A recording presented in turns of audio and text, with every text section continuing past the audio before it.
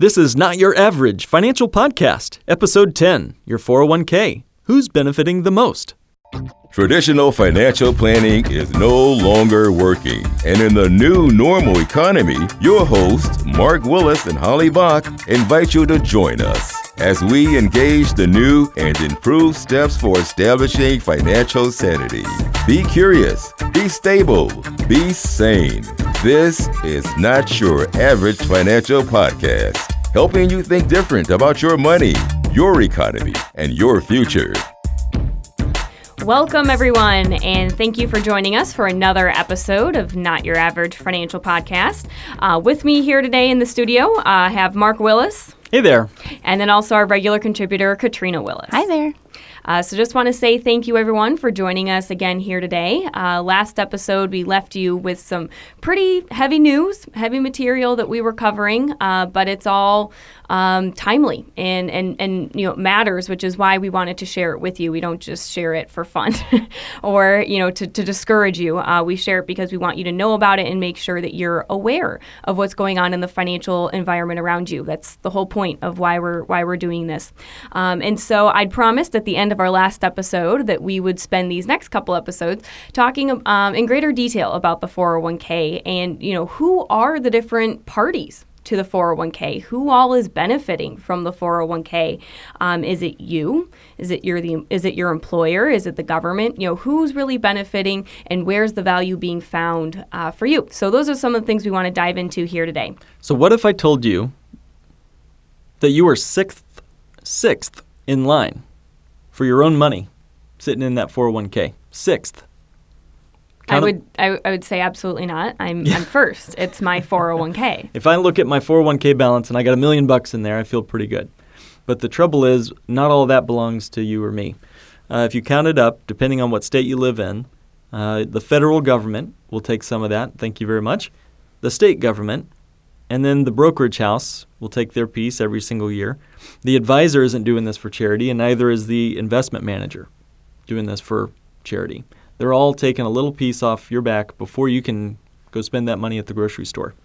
That's 5 people ahead of you, and you're sixth in line. That's a long line of people waiting for your money. And it's guaranteed for those people to get their share. Why is it guaranteed? What do you mean by that? I mean, they will get paid whether you get paid or not. So whether the markets are up or down or sideways, you're saying the contributions you put in are being tapped by those sources, boom. Right? Yeah. Mm-hmm.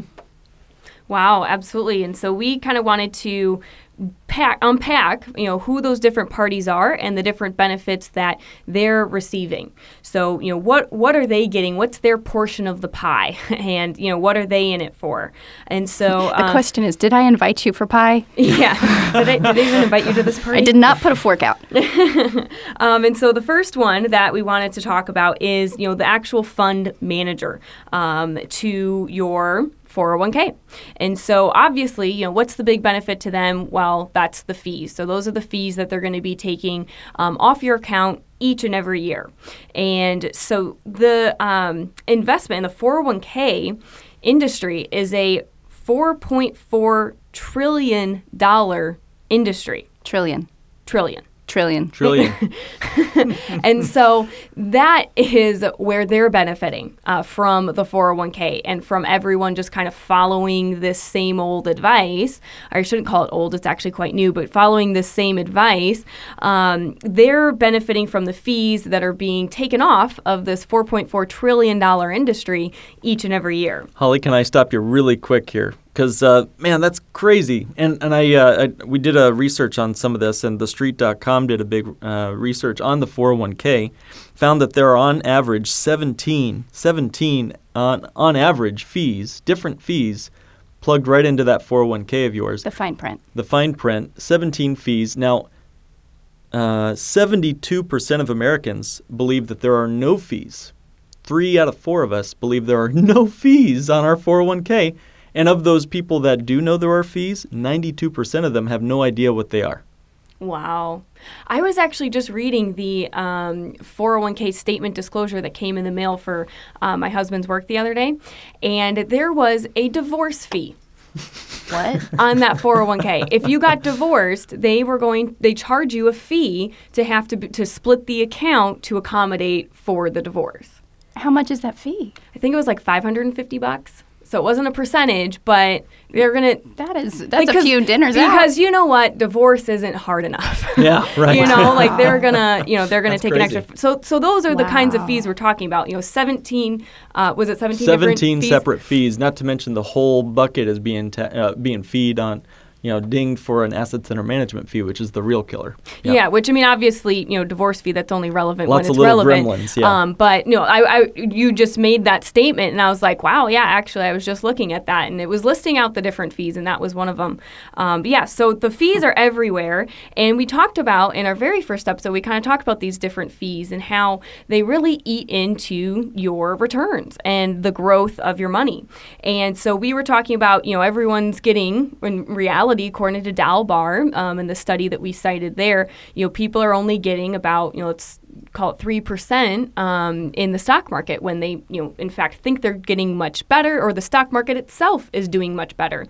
And it's this reality of fees that results in the fact that we'll never achieve the same growth as the stock market itself or the index. In fact, according to another Dalbar study that was done in 2017, so this very year, the return that we'd cited and we talked about earlier was that, kind of the average equity investor was getting 3.98%.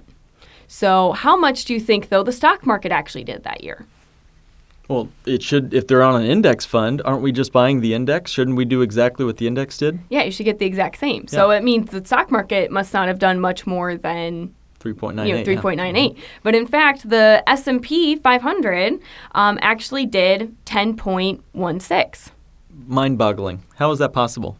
Fees. I mean, it's the fees that are eating into people's returns, and again, also kind of leading to, I would say, the lack of success of the 401k, where, we were talking in our last episode about how people are looking back and saying, hey, actually, people aren't doing what we thought they were doing. People aren't averaging 7% a year. So now, therefore, the 401k is insufficient to meet their retirement needs. And fees are a huge part of that. And fees are exactly, the benefit that the different fund managers are receiving. So we can, move on to the next one, the next party to your 401k that you didn't even know. So our next little gremlin rummaging around in your chest of gold is the is the employer. When all they have to do is contribute their match, and then they can wash their hands of you. If in fact, recent regulations came through that said, hey, if you put your employees, okay, Mr. Boss, or Mr. or Mrs. Boss, if you put your employees' money into these things called TDFs, or target date funds, you are absolved of liability. If the stock market goes down and all of your employees had their money in these things called TDFs, target date funds, and the market crashes, the employees cannot sue you, Mr. or Mrs. Employer. So what do you think all the employers did? Well, automatically they're going to get as much liability off their plate as possible, and they put all their employees in the most expensive place they could put their money, which is a TDF fund. Yeah, by the way, conveniently, these TDFs that were sanctioned as being better in order to create this lack of liability for the company have some of the highest fees. Out of any of the funds out there. Average of 2.5% per year. Yep. Yeah. So that was convenient. That was really convenient. Yeah. that happened to be the one. Why would that be? Yeah. Who possibly could benefit from that? Yeah. So really, with the employer, the benefit isn't necessarily a monetary one in terms of they're getting a cut. They're getting a 1%. The benefit to them is that doing the 401k allows them to not have to do the pension or not have any other sort of liability or responsibility out there for you, in your retirement. They were just able to say, hey, here's your little match, go have fun, rest is up to you.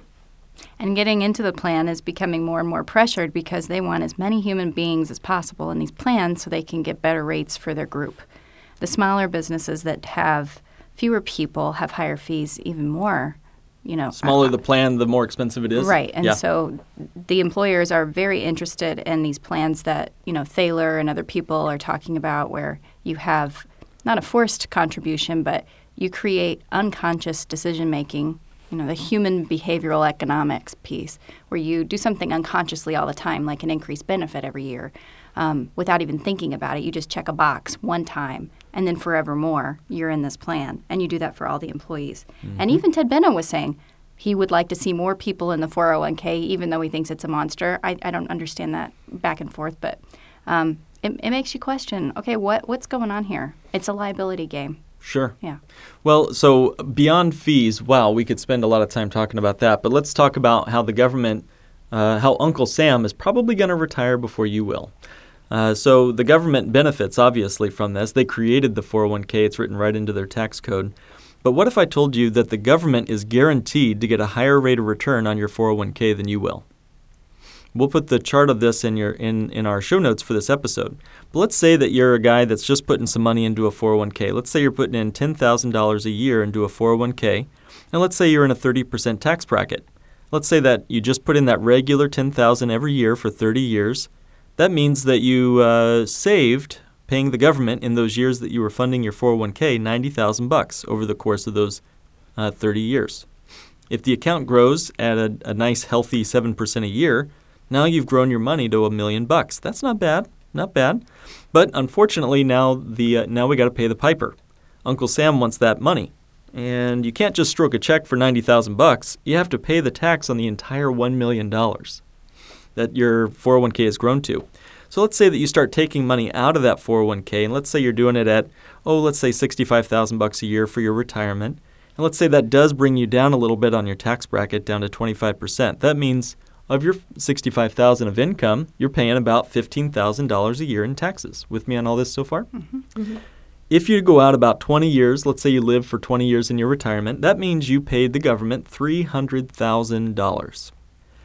Okay, let's step back. You saved $90,000 over the course of 30 years to put it into the 401k, and you paid the government $300,000. How does that make you feel? The government always wins.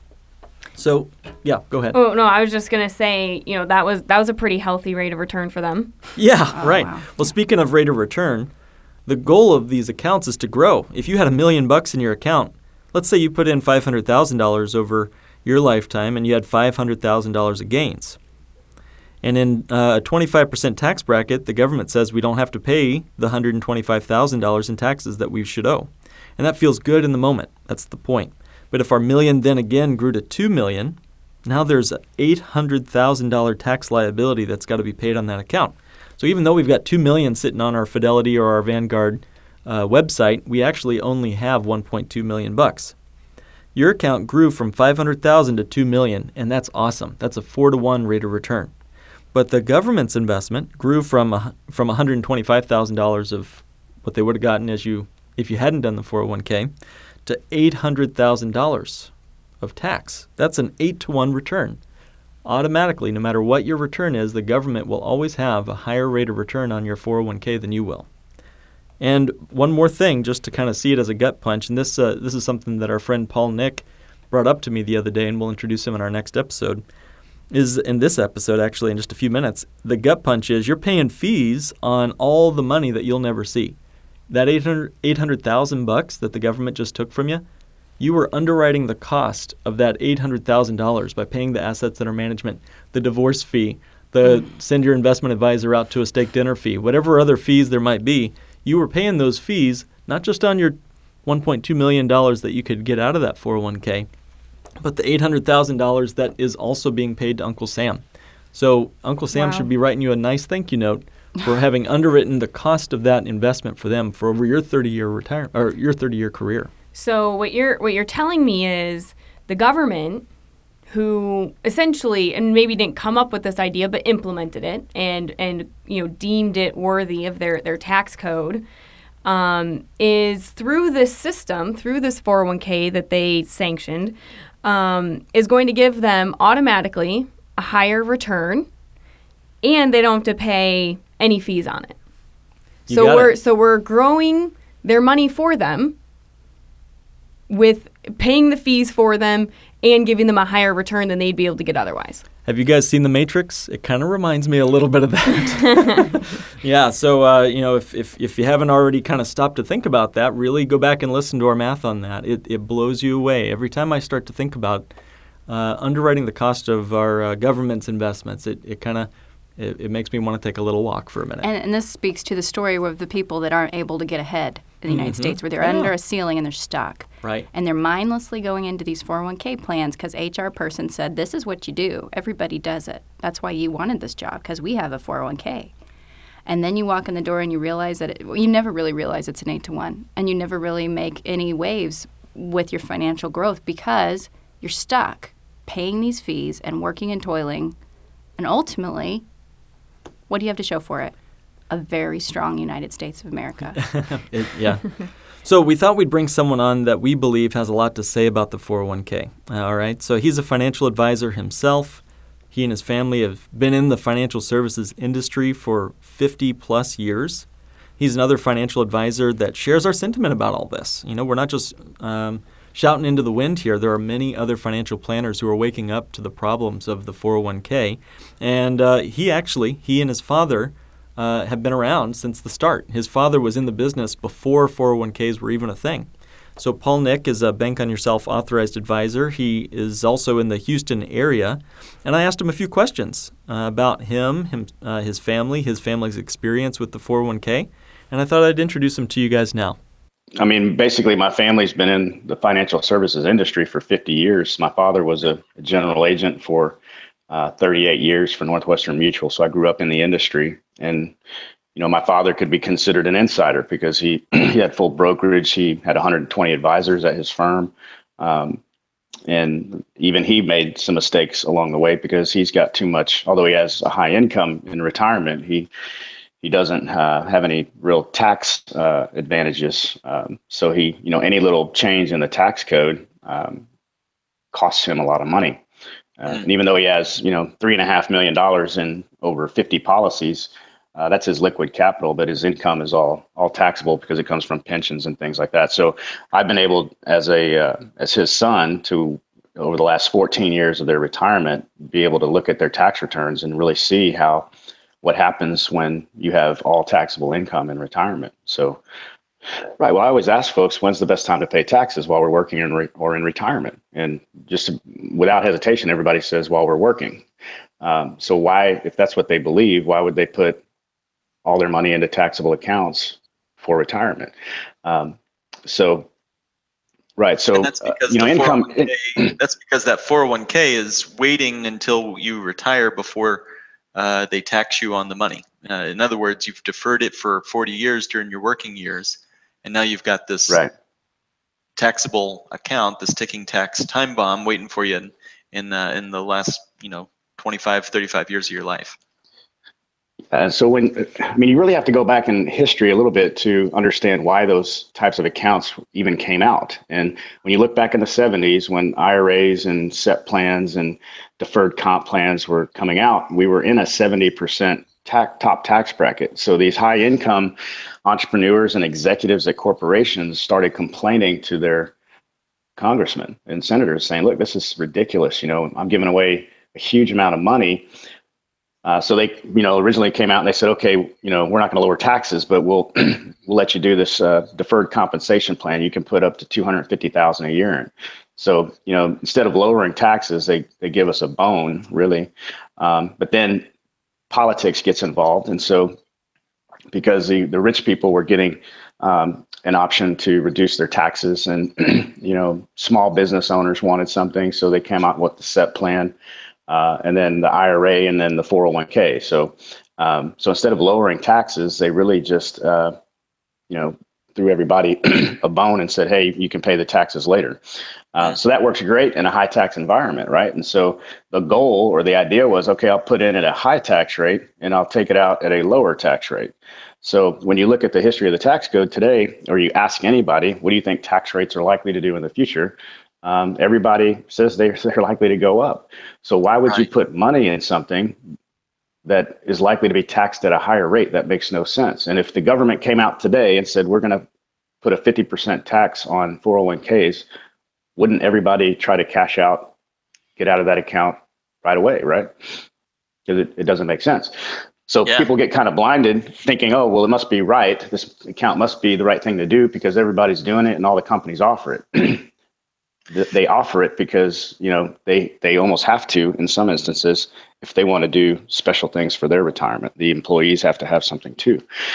So going back into history, the goal of those accounts was to take money in a high tax rate, fund a 401k, IRA, SEP, deferred comp plan, and then be in a lower tax bracket and take the money out. That's how they're designed to work.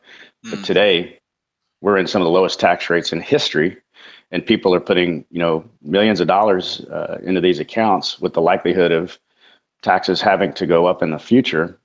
And that's not me saying that. That's a lot of people in the government are saying taxes are going to have to go up. The GAO is saying that. And we also asked him about some other risks that are baked into the 401k. Okay, so one of the other problems that we see with the 401ks is probably the biggest is that the capital requirements that it takes to reach your spendable income that you want are almost impossible to meet. So to give you an example, we always like to run a scenario for a client where we show them what it takes to create $100,000 of spendable income in retirement through a 401k. And if you're using Dr. Wade Pfau's research on the 3% rule now, that would mean that you would need $5 million in an account. So we would need basically a distribution of $140,000, pay the taxes to net the same 100 that we could get like from a tax-free account or a bank on yourself plan, something like that. And so with the bank on yourself plan, all we need is about 1.6 million to create the same 100,000 spendable.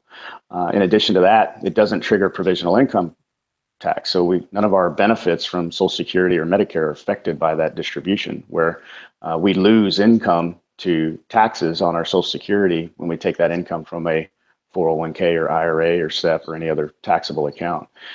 So what we found over the years, if you're taking money from the wrong account in retirement, you could lose, if you're a married couple maxing Social Security out, you could lose $11,000 a year in income from Social Security.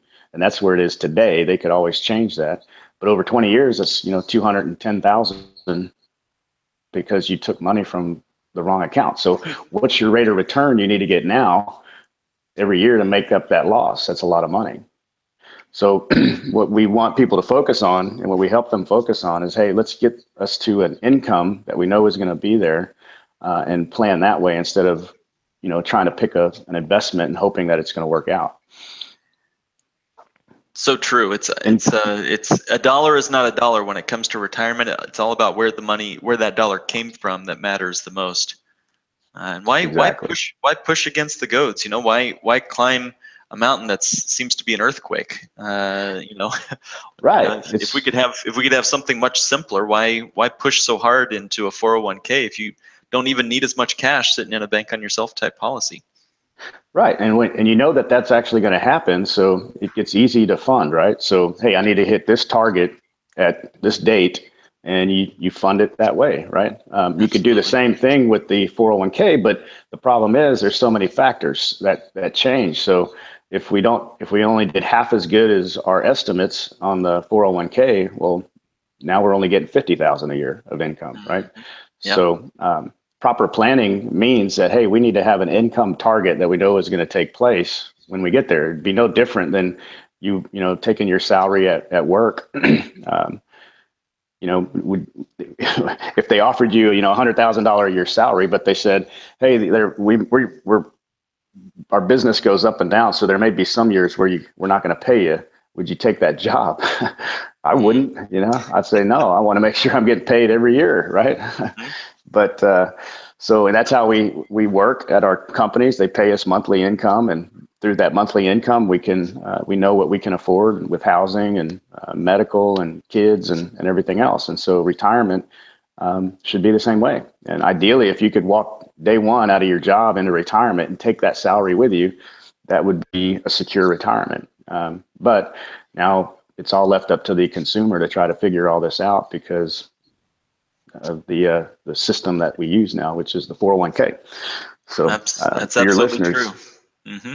Yeah, for your listeners, focusing on income is going to give you a much safer route to planning that retirement. And so look for the look for the income target, not necessarily the rate of return or the investment, because even if you got a 20% rate of return, the market could take it back next year, right? And not you can't spend a rate of return at the grocery store.